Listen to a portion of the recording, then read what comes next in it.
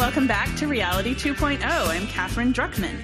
Doc Searles and I are talking to Michael Stolarczyk, who is an expert about many, many things, actually, but among them, supply chains, shipping, logistics, things that I know nothing about, and so that makes me particularly excited to have this conversation. I feel like this is one of those where I'm going to learn as much as the audience, and that's great. So, Doc, why don't you introduce Michael and give us a little bit more insight about what's going on here today? Yeah, Michael and I got in touch, and when I was writing The Intention Economy, and we ran into each other first at Esther Dice's conference and hit it off there.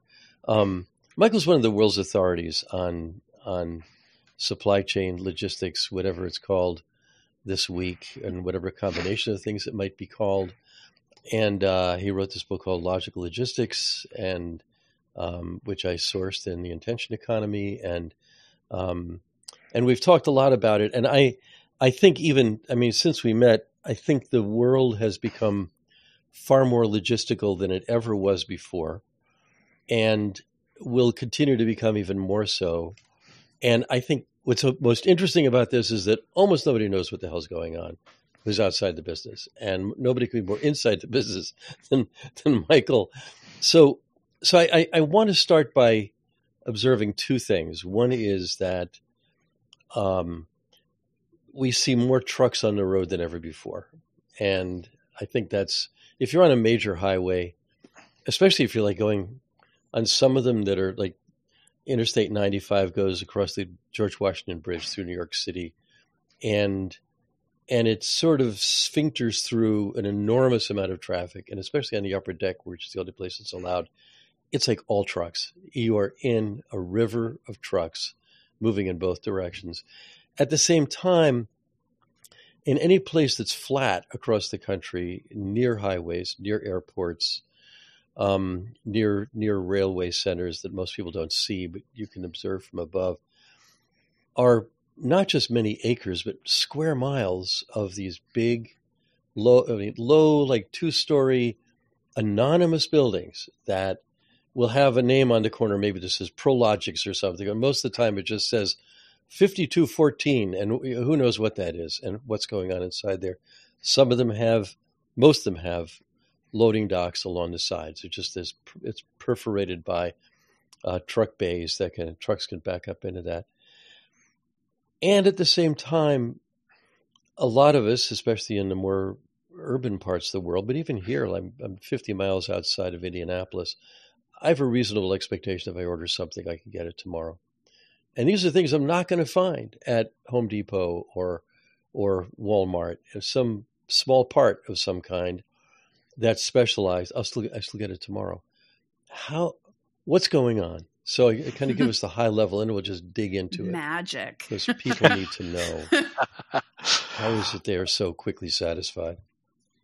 Well, hey, first of all, Katherine, Doc, thanks for invited me to come, kind of cut some things up with you. And just let me start out by saying I have always, since I first met you, and I think it was 2004, Doc, at the PC Forum that Esther had out in California, one of the last ones actually.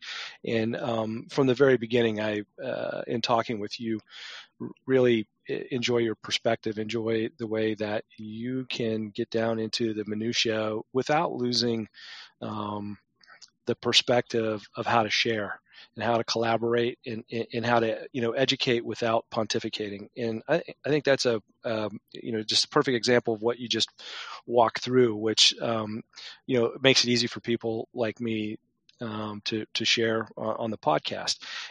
And I am by no means an expert. I kind of feel sometimes a little bit like Zelig, that I've been involved in situations over the course of my career that have just placed me in the right place at the right time, especially as it relates to logistics and supply chain and global transportation.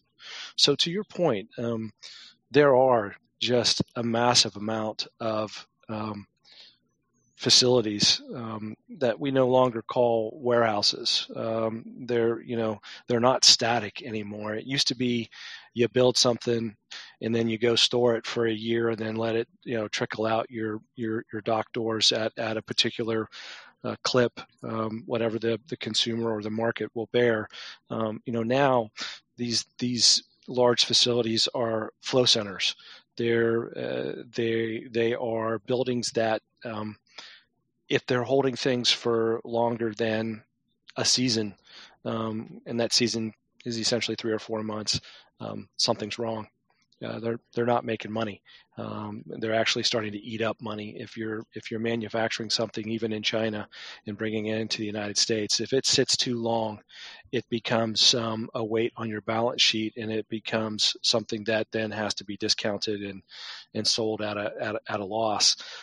So organizations have, over the course of the last, I would say, 20 some years, really focused on flowing the product at pace.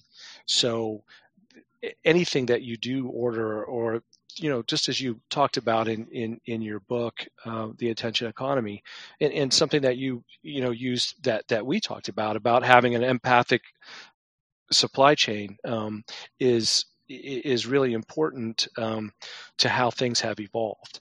And I think the one issue that sometimes tickles me about those large facilities is they're now competing with the large data centers and data vaults that Google and Microsoft and AWS are all using for their data centers as well to actually move information through the pipeline, just like a supply chain. I kind of talked about how I started out when ships, trains, and planes, back in the late 80s, and then moved into boxes and cartons instead of containers, and then I started getting into, when I worked for Microsoft over in Vietnam, into mini displays and microchips, and then I came back to the States in 2016 and worked for a tech company that dealt with data backup, data resiliency, disaster recovery, and things like that. And I was moving ones and zeros through the supply chain. And it's the same issues, whether you're shipping patio furniture that's giant or whether you're pushing ones and zeros through, it's speed, it's capacity, it's reliability, it's how much it costs. And very honestly, where's my stuff is the most important thing now to the consumer. So there almost is an expectation now that you put an order in for, trash bags that at Amazon, that you can get them the next day, regardless of what the size is or what you're supporting, or if you're looking at cosmetics or other healthcare things. Next day delivery, same day delivery in a lot of the larger metropolitan areas now. And so, when you talk about empathic, that's when these organizations really have moved into a whole different world, when they can build something in Tianjin in China, and then literally have it at your doorstep in a moment's notice is mind-boggling. And I think all the steps in between, there's a lot of great ways of moving product in the supply chain. But one thing that has definitely stopped is just the mad pace to manufacture it as fast as you can, ship it as fast as you can, get it to a warehouse, and then let it sit and rot. So there's a lot more data analytics. There's a lot more machine learning. There's a lot more use of data and information and buying patterns that help organizations forecast, help organizations make micro orders and build things straight related to what the consumer will buy, so you can pace the supply chain. So it's not hurry up and wait five different nodes of that supply chain. It's methodically moving through it. It's sometimes it is fast, and other times you put it on rail or you put it in a truck, just as you say, and they can take the slow route. They don't have to go hell bent for election to get to a warehouse to have it wait. So it's flowing product now, and I think that's the biggest issue, and that's driven by the consumer. So I love talking about Amazon in a lot of different contexts, right? There's always something to talk about, right, with Amazon. And Doc and I, Amazon comes up frequently in conversations about privacy and data and, and that sort of thing, because Amazon knows so much about us, which then helps them to know, who might need, trash bags with overnight delivery. So I was thinking about this the other day. You used to be able to download, a year's worth of Amazon transactions, right? If you're doing taxes, and let's say you have business and you're calculating expenses based on, the stuff that you've bought at Amazon. Now you can't do that anymore. They've changed it actually in the last year, but you can download your entire data history with Amazon, which is fascinating. I highly recommend everybody go and look up how to download your entire data file, collection of files from Amazon, and check it out, because this is the exact kind of stuff that we love to talk about. That there's so much data being collected on us. It's so, at all times, but we like to talk about the downsides. But you might say, and this is something I struggle with personally, the upside is all of this convenience and great service that you get out of it. And again, it's a struggle. I think about this kind of constantly because I am a heavy user of Amazon and Amazon delivery and shipping. And I just wondered if you could talk a little bit about data collection and how that the massive amount of data that Amazon has access to informs all of this, unseen magic that kind of keeps the world spinning.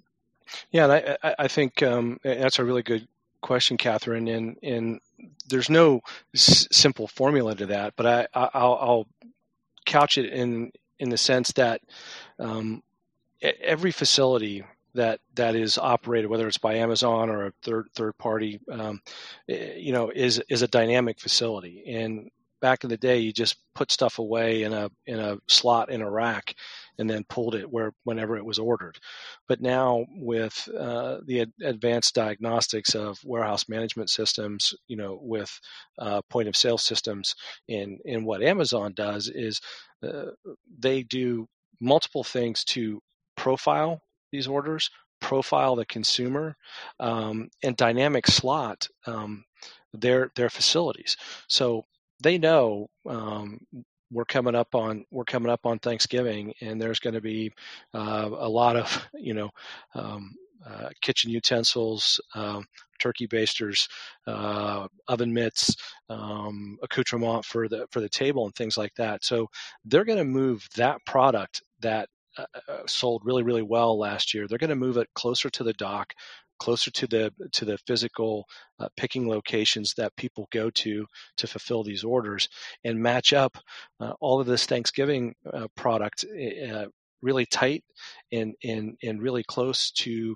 their pack stations, to their outbound docks and things like that, to make it easy. So, once we get into the third week of Thanksgiving, if somebody, melts a particular set of serving tongs or something like that they can reorder them and get them that day. And then after Thanksgiving hits, it's the exact opposite. They're going to move all that stuff away, and it's going to go back to the hinterland of each of these facilities, and they're going to start moving in wrapping, toys, all the things that are very popular at the time, to create this dynamic slotting environment to where you can actually quickly pick, pack, and ship and get it to the consumer. So they're taking all of this data information and actually configuring their supply chains to help support it. And it kind of goes back, another little history lesson, from Doc and I's time, at the PC Forum. The former editor of Wired Magazine wrote a book called The Long Tail, and it used to be you would sell many units of one thing, which was the way that the supply chain worked, and it evolved now in the 21st century to sell one thing of many, and be able to track and trace, the consumer-driven economy to talk about what's popular at the time, not necessarily how much you order, and that minimum order quantity that used to drive the business is now not the same because of all of the data analytics that we have at hand to not only flow the product to the consumer, but it's actually flowing the product inside the four walls, flowing the product inside of a company's supply chain. Not even just talk about Amazon, but talk about all of the Clorox products or all of the Gillette products that move through Amazon. It has its own microcosm. It has its own interaction now, depending on the season, depending on new products, depending on the order profiles of the consumer, and then they set up the profiles of the warehouse to make it easier, less steps, less time, less back-breaking work to move product through the supply chain to the final mile. So it's interesting to me that that this is all about flow, and but yet the image, we have a static image of this thing, and we think of it as a warehouse. Mm-hmm. And warehouses used to be these giant buffers for stuff. Mm-hmm. The assumption was static rather than live, exactly. rather than moving. Mm-hmm. And the sort of mental image that we have is the stuff that's just on shelves, rather than all kinds of conveyors and movement of goods through this whole thing. Right. And I almost get a sense of, it's almost like there's a giant organism and there are fluids moving throughout this giant organism that may pause here and there, but for the most part, they're going. I mean, we experience being an organism ourselves, but we tend to think we're static, but we're not. We wouldn't stay alive if our heart wasn't busy moving corpuscles exactly. through every cell that we have. And so, I'm trying to get a sense, and hope the listener gets a sense of visualizing how this works, because the visible parts of it, even a truck is a container. It's a closed container. Mm-hmm. And that container may have been on a ship 2 hours ago. It may have been, at a port or something else like that. But this stuff is all moving all the time. And here's an interesting twist on this. Back in the 80s and 90s, the hot thing in retail was called just in time. And the idea was, and it was an early stage of this, right? And probably wasn't as computerized as what we have now. But what the store wanted to have was minimal warehousing in the back.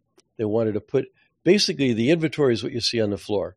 You see a little bit of that when you go into a Costco. It's basically a warehouse, and it's called a warehouse. Mm-hmm. But you go there next week, and almost nothing that's in the upper parts of that, of what you see is still there. It's all been moved by forklifts and by people working at night. Right. And a lot of this does happen at night. It happens out of sight. I mean, all of FedEx and UPS shipping happens overnight between these hubs, and one of them is here in Indianapolis, and for FedEx, and all the action is at night. I mean, if you're near the airport, you hear planes coming and going into the wee hours. There are others in Memphis, and Louisville is for UPS. There are a number of these around the country, but they tend to be more toward the center of the country than the edges of the country, because you want to be able to come and go within several hours. Exactly. But here's the thing: what happened to compete with that in retail? Nordstrom kicked butt because they had stuff on hand. You went in there to buy some shoes. What size do you want? We've got lots of sizes in the back. And that's actually because it still had the soul of a shoe store. It's one of the things, in fact, I wrote about in The Intention Economy. I don't think it was really that intentional on Nordstrom's part, but it allowed them to survive longer in a changing retail environment than did some of the other large retailers. But they all got killed, and all of the downtown malls got killed, and all of the, the gallerias and the malls out on the edge of town got killed. And actually working in an office got killed, because I think, this is a supposition on my part, you can flow as a worker better in your house than you can in an office, because you don't have to transport your butt into the office when you could in fact be working out of your house. It feels much better wearing shorts than having to wear a pair of slacks or something, or jeans. So yeah, I agree. It's interesting, Doc. Your point on retail space versus back of the house space. The evolution of that really is a little bit different than the just-in-time that kind of was created, by the automotive industry and some of the large manufacturers right back in the day with their OEMs, delivering parts and the like directly to specific areas of the production line versus having them stored near the production line. So I think, absolutely Nordstrom was killing it, but they were also, that's why you also paid, 1.5x or 2x, to buy a pair of shoes in Nordstrom's, because they had them all in the back of the store, which was, square footage rate was a retail rate, not a warehouse or a distribution rate, right? And I can tell you that one of the organizations that I worked with, which was purchased by DHL, when I came back from the Czech Republic, working for Maersk, and I joined DHL, and in the time when we first met, one of the things that we created was the concept of the remote back room, and one of the biggest purveyors of that, who ultimately went out of business as well, maybe due to Amazon, and some of the legal battles they had with them, is Toys R Us. And I don't know if you guys remember, but Toys R Us had a massive retail location in Times Square. Right. And that location in Times Square had no back room, had no warehousing or any storage area in that whole facility. It was all retail, and so almost every square inch of that facility, there was something that you could buy. And we actually managed a distribution and flow center across the river in Secaucus that during regular parts of the year made 5 or 6 trips a day, usually overnight, to that facility, and restocked from, their point of sale would tell you how much inventory drew down for the day, and then it would alert us to pick and pack a certain amount of, Star Wars Legos, a particular, SKU or something like that of Star Wars Lego. We would pack that, put them in, rolling, basically baker's racks, load those in a truck, take it into the city, going through the very roads that you were talking about at the top, and roll that thing off right to the point of sale location, replace those Lego toys in that point of sale location, take any type of dunnage or anything back, and then put it back in the truck and leave. During Christmas time, we were making anywhere between 24 to 26 deliveries a day, 24/7 to that facility, because they were that retail location was just selling up a storm. So that flow of product was going across bridges, rivers, multiple trucks in multiple hands. But the only thing that location did was sell product. And they were not paying for, folks to stock their shelves. They weren't paying for extra space to hold product. And we had to really be able to be proactive and not reactive to the point of sale. So if things were hot, we had to make sure that we were in sync and aligned with them to make sure that we delivered that product. So there was never a stock out at the retail facing of the consumer. Oh, so you go ahead, Doc. I'll hijack the conversation after you're done. Okay. Well, I was glad you were jumping in, but No. Well, there's this one. I want to talk about Sears, but maybe that's a little bit later in the conversation. Well, Sears Roebuck, the Sears catalog, that was the precursor of what Amazon actually is. But in that's paper. what it was. Yeah. Or we can do it now. I mean, I just sorry, Doc. I didn't mean to jump on you there, but that's good. That's a great point. That's what it was. Yeah, so it's funny. So Doc made a lot of notes, I should say, for this episode, which was actually really helpful and fantastic, and I think speaks to how excited we were about the conversation. Because again, this is the area that's to me it's quite fascinating because Sure. it's shipping and logistics seems kind of mundane, but it's in fact unseen magic that keeps the world spinning, right?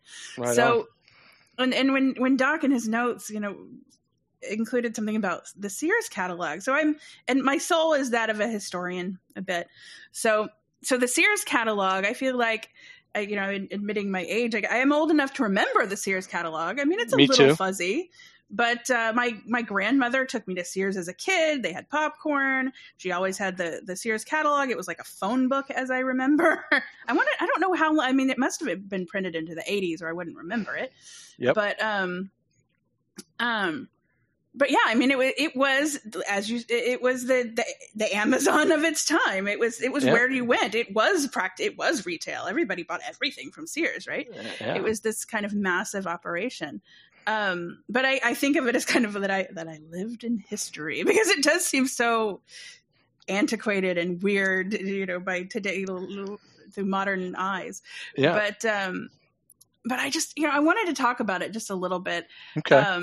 Because it is such an interesting, parallel to me to Amazon. It's like, not just because of its ubiquity. Well, actually, mostly because of its ubiquity. Because today it's almost like if you talk about retail and shipping, you have to talk about Amazon. You can't avoid Amazon in the conversation. Impossible. Sears would have been the same. Yep. So, like, where does everybody else fit in? Where did everybody else fit in? Is the nature of the beast that there is always this kind of like semi-retail shipping monopoly? I don't know. I mean, like, is it worth talking about Walmart.com ever? Like tell me your thoughts. Well, I mean, one thing that I can tell you that's visceral to this day is I almost kind of felt like when I was growing up that actually receiving the Sears catalog and diligently going through it as a kid, and dog-earing pages everything you wanted, right? of what you wanted was actually sometimes more satisfying than actually receiving the gifts that you chose or that you were actually, allowed, to get, right? Because, I started at the top with all of the giant, train sets and slot cars and, all the expensive stuff, which was absolutely not affordable in my household. And then, had to accept the fact that there was a couple of G.I. Joes and maybe a Monopoly board or a new board game or something like that. And so the anticipation of that is, for some reason, cannot be replicated from that tactile, visceral flipping the pages versus going on and looking at Amazon or Walmart.com to pick something and buy it. But you can remember, you had two things you could do. You could order it, and you better order it 8 weeks in advance, when you got that catalog, probably at the end of October or in the first week of November, get your order in soon, or it was going to be stocked out, right. Or hope and pray that they had it on the shelf in the store. So there was it built a lot of anticipation, but I think it probably let a lot of people down as well, because there clearly was probably never enough stock, to fulfill everybody's Christmas dreams in that. And I think, that's one of the things that we go back to about, where we are now in the supply chain and all of the data that helps flow the product into the consumer, is that, their buying patterns, they do have, there are certain things that do sell out, but for the most part, if the toy manufacturers, the consumer goods manufacturers, they kind of know their stuff now, and really get you the product that you want, and consistently do that, because the pressure's on. Like, you have to be able to flow that product consistently in the types of size, colors, and dimensions that the consumer wants, or you're just not going to be an Amazon partner. You're just not going to be able to work for Walmart. And, don't give us any excuses that production was, backed up, because, the days of having to put in an order 8 months or 12 months before the season in China to get it here in time for Christmas is over. They're still putting orders and manufacturing things right now that are going to be in the consumer's hands by, before Christmas. And so that's absolutely driven by, the power of information, the power of data, and the power of the consumer.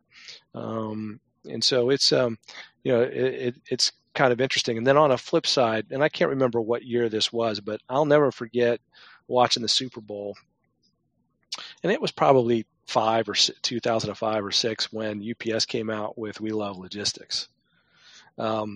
Literally changed the supply chain and logistics world overnight, because every CEO and every CFO that watched the Super Bowl the next day went into their organization and said, hey, this getting stuff from point A to point B looks really easy. Like UPS can just do it overnight. They, it's just press the easy button, and they love logistics, and they're saying that they can do this. Why can't we? And, there were so many organizations that were not prepared for that, even though their president and CFO thought it could happen. And the best part is UPS portrayed that they had all these ships, all these planes, all these people, all of this established supply chains from all over the world, which was a complete misnomer. They had to go to partners. They had to go to vendors. They had to compile information and share and collaborate to get stuff to move from point A to point B. So it forced everybody to really love logistics. And that's why 20 years ago, Doc, when we first met, I don't think anybody would have been breaking down my door to have a discussion like this. Now it's yeah. I mean, I think it made it sexy, and it elevated the consumer, and it elevated the folks that aren't in the business world to force consumer goods, car manufacturers, you name it, to be a little bit more aware about how they get their things to market. So there's something that you said in there about the data, and this is what I talked about before. Just there's so much data being collected, right? And we can talk about the privacy implications or the stalkeriness of it all, but it does in fact help inform all of this, right? Mm-hmm. Something that I think about sometimes, and I think about it typically in terms of marketing or advertising campaigns where a brand will get something incredibly wrong. And I always think there is no excuse. Like, how did you mess this up so badly? Because you stalk us all. Like, you should know how people are going to react. And then, and they make a massive misstep and it, and their sales drop or whatever. They're like, how did they not know? Like back when New Coke happened, they didn't know. But today, like, how could that possibly happen? And you see it occasionally in marketing campaigns, and I always find that surprising. But I wonder if you see the same, if you're ever kind of shocked where somebody gets some inventory thing just so wrong, and you wonder, but how could you have? We have all of this data. How could you have gotten it wrong? How did you produce, 8 billion too many blue widgets when you should have known that everybody wanted yellow widgets or something? Did you ever see stuff like that happen? Well, I think you see it all the time, and I think it goes back to the age-old challenge of some leaders of organizations are so removed from the consumers or from the customers they actually sell things to, that they blindly go down certain concepts, certain designs, certain color choices that just simply they like, but the consumer has absolutely no interest in. And we see it all the time where organizations will build things with all kinds of market data and all kinds of support information that says this is going to be a bestseller, and it falls flat. And that really is, again, I think organizations and specific leaders of those organizations that view things as they want to view the world as opposed to view it as the world really is. And you can't make up for that. I mean, if you end up going out and building a bunch of blue widgets for an economy that all they want really is green and yellow, you're not in a good position. And I think you really have to be much more cognizant of the buying patterns that organizations like Walmart, Costco, Amazon and the like can give you, and listen to them and use that information as opposed to filtering it through your eyes. Like I said with the UPS, we love logistics. These CEOs just thought it was easy. We can do logistics if UPS can do logistics, but that's just not the truth. So I want to go a little deeper in what happened with UPS, because I remember when UPS was the trucks you saw on the ground. They were like a ground company. It assumed they were brown. Those with dirt, they're a ground company. And the Sky Company was, DHL was known as that, but kind of in a B2B way. But the big one, of course, is FedEx. Fred Smith's discovery, invention of hub-based overnight movement of goods.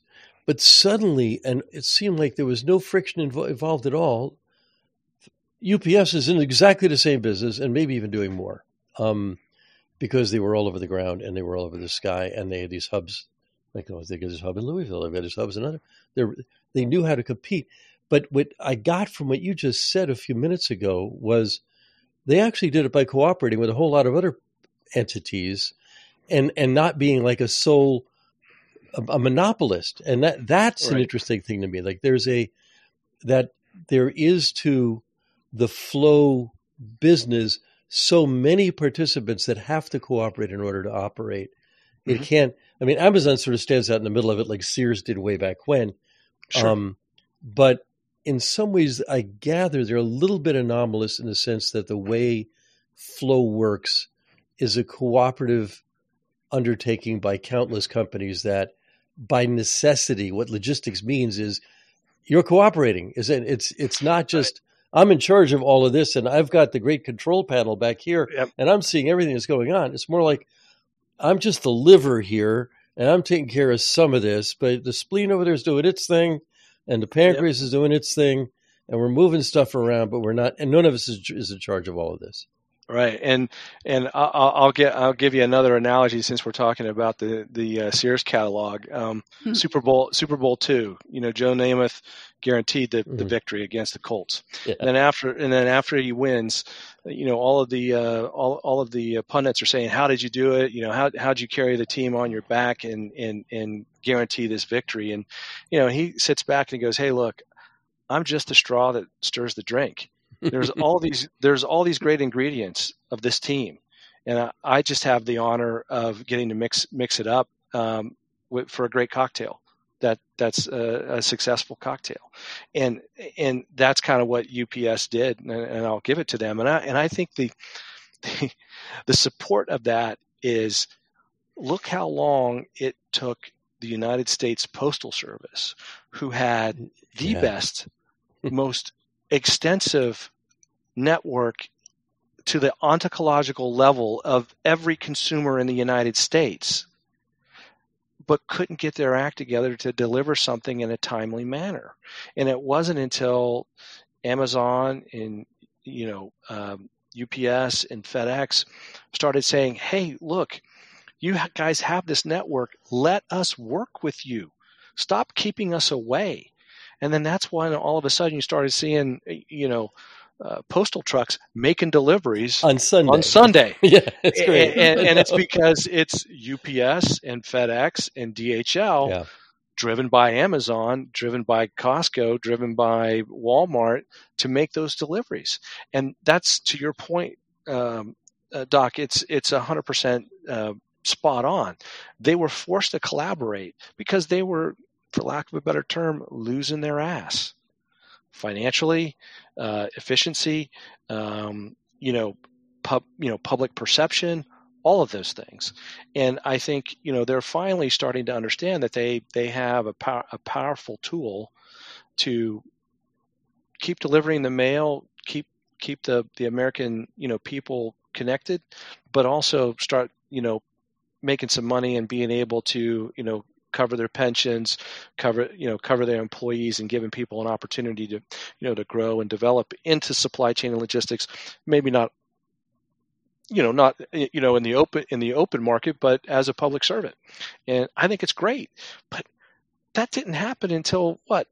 If we're lucky, it was 10 years ago, but probably more like 5 or 6, 8 years ago, when they finally just broke down and started looking at themselves like, I can't believe we have this powerful network, this powerful group of people, and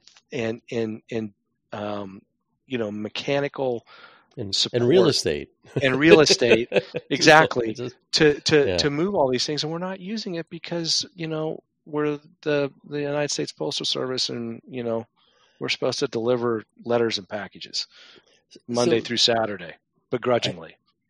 So here, there are kind of two questions in one here, two topics in one, but they're connected. The first is that back after the Cluetrain Manifesto came out and I was on the speaking circuit, I happened to be at a retail conference in Lucerne, Switzerland, where another speaker I got to know a little bit at the thing, which surprised me because he was the CEO of Walmart, as a guy named Lee Scott at the time. Mm-hmm. Yeah, he had just opened up Walmart in Germany, which, by the way, in the long run turned out to be a failure, I think. But nonetheless, the backstory on him, before he went on stage, it was explained that he got to be the CEO of Walmart because he was recruited. He was recruited because he was the CEO of Yellow Freight. Yellow Freight, yeah. And I want to talk about them.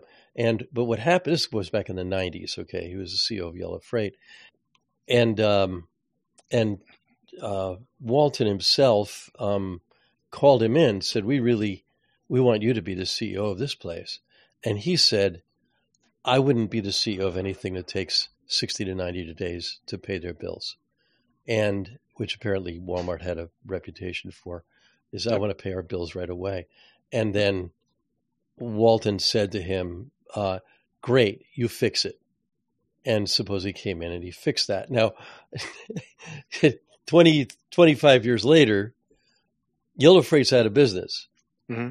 And what I'm wondering about are two things. One is, what happened to float? Because that's what that stuff was. So Walmart back then was getting float. They were getting float on their payables because the dollar was going to be worth more in 2 or 3 months, worth less in 2 or 3 months than it is right now. And they were like booking on inflation. Mm-hmm. Inflation has gone up and down. It's been high lately. It's been getting down to a normal rate now. I'm wondering how in the logistics world, that kind of practice, that kind of approach to money and the flow of money, because you can flow money instantly now.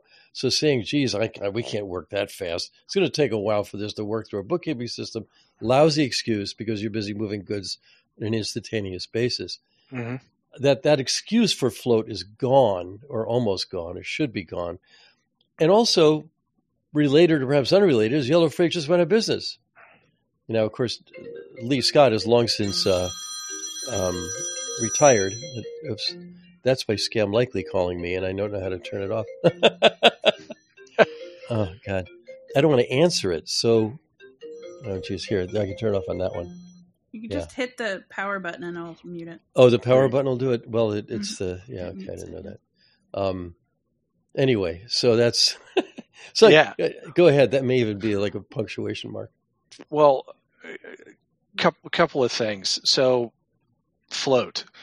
I mean, for me,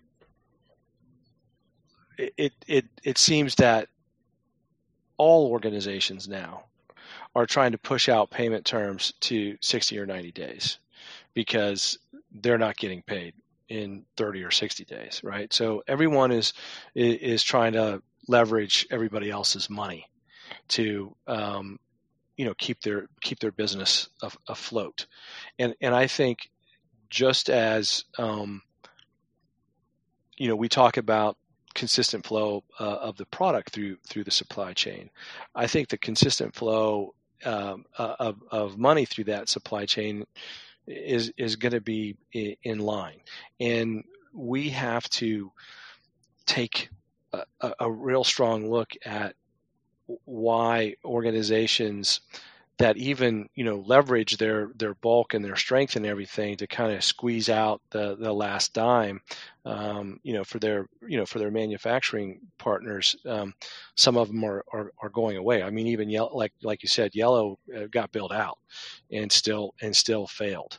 But it goes back to who you partner with in creating a mutually beneficial platform, not a zero-sum game. We probably, up until 10 years ago, 15 years ago, negotiations was always a zero-sum game. I win, you lose, and especially from a fiscal perspective. The buying terms, whether you've got letters of credit, whether you have banking relationships, or whether you leverage your receivables to finance your business through a bank.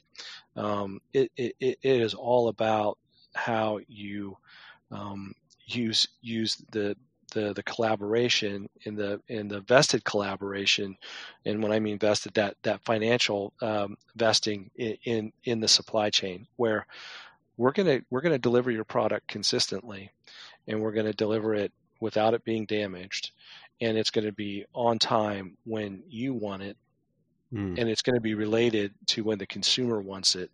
So you're not sitting on inventories for 6 to 8 months or even a year. You're sitting on, if you're Walmart now, if you're Dollar General, Family Dollar, Dollar Tree, they're turning their inventories more than 12 times a year. I mean, that's fast-moving product that is pennies on the dollar. It's not like they're selling, $500, shoes. They're selling $1.99 candy. They're selling $1.99, float toys and things like that.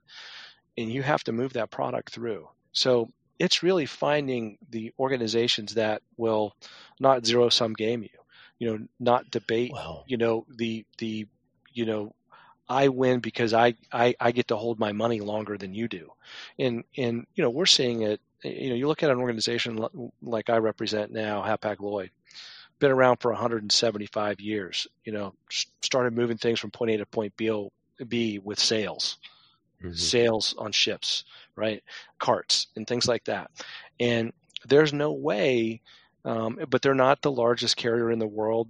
We're in a top 5, top 6 every year, but we're not racing out there with the Mediterranean shipping and Maersk, my old company, and trying to build all these ships. What they're trying to build is relationships, and they're trying to build vested relationships where, hey, we're going to give you exactly what you need on a port-to-port basis, and guess what?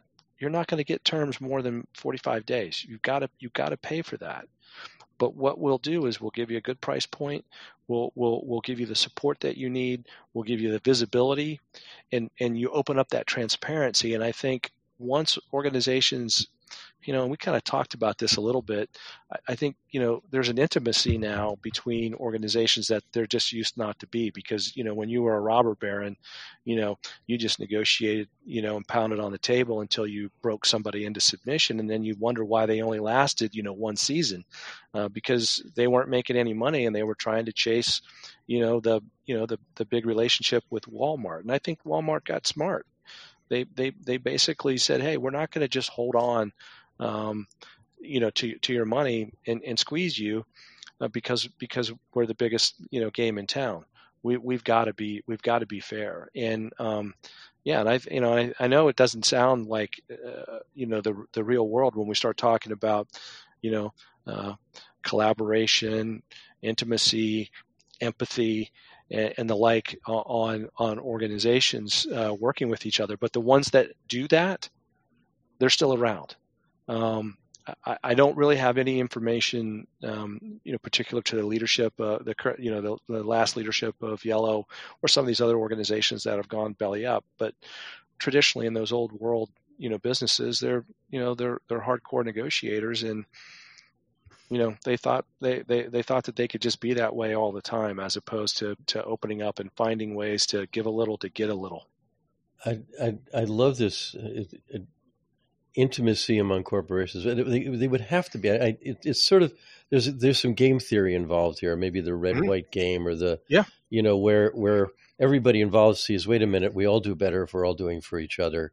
Right. There's a sum that is more than a sum that comes that benefits from cooperation rather than competition. In fact, that's kind of where evolutionary theory has been going lately. Not that it was not in Darwin. Darwin did see cooperation. He wasn't sure that there was survival of whoever beat the others, but rather that there's this inherently cooperative system in nature that seems competitive in some ways, but really isn't at a deeper level.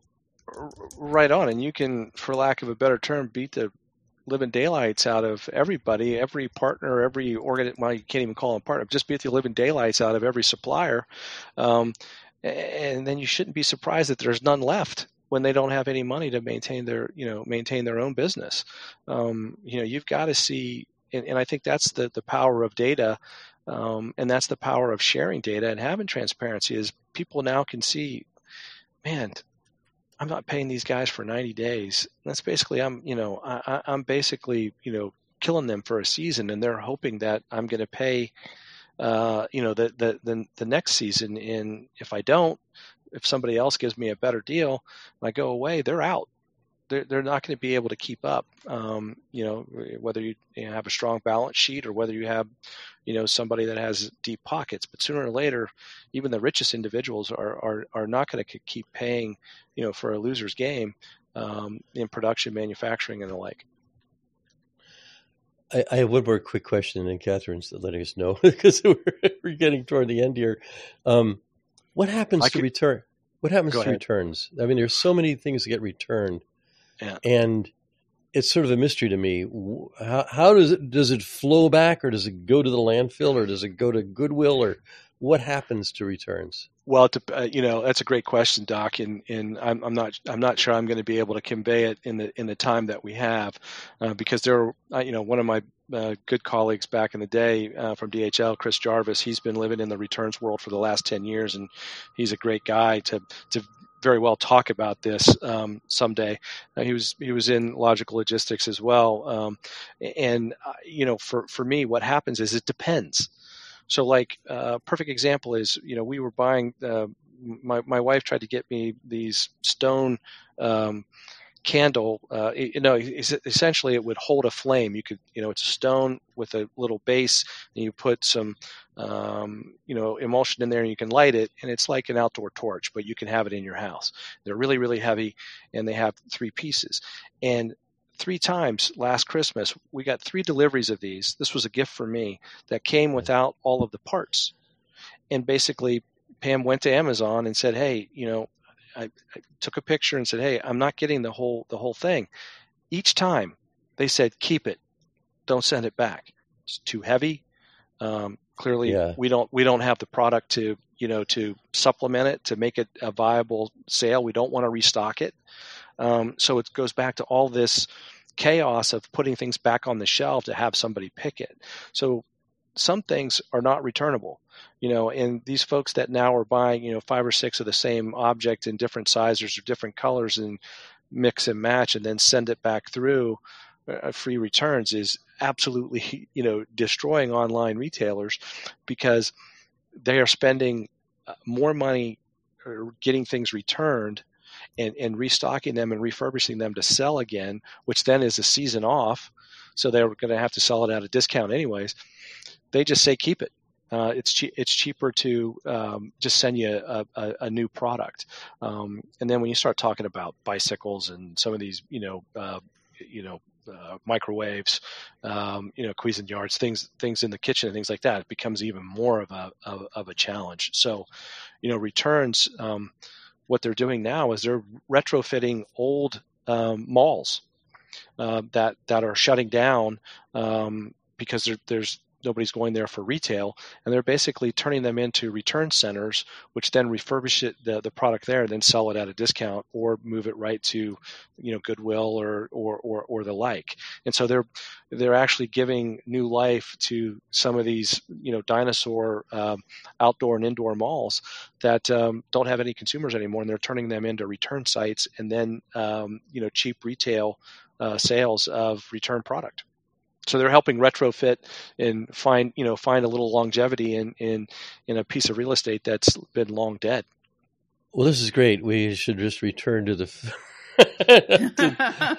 to the beginning here and just realize we got just an enormous amount left to talk about. I've got a long list here, but I can come back. You want to do it, and you've done what I hope to, which is I learned something pretty big, that it's really a flow business, that there is empathy within it, that it's a positive something. Yeah, that's a very interesting thing about business. I don't think is well understood. Yeah, so thanks for being here. No problem. I love this. I love talking about this stuff, and I really appreciate the fact that you guys did some research, asked some great questions, and really challenged. I had to take some notes over here and make sure that I kept up. And happy to do this again. And Doc, if you ever want to collaborate on any other platform, you as well, Catherine, reach out. This is great stuff for me, and I really enjoy it. So thank you very much for giving me the opportunity to share a little bit and to collaborate, and be transparent and show a little empathy towards, so your listener base. And thank you. Yeah, thank you. Thank you so much for joining us. Thank you to everybody who has listened, and until next time.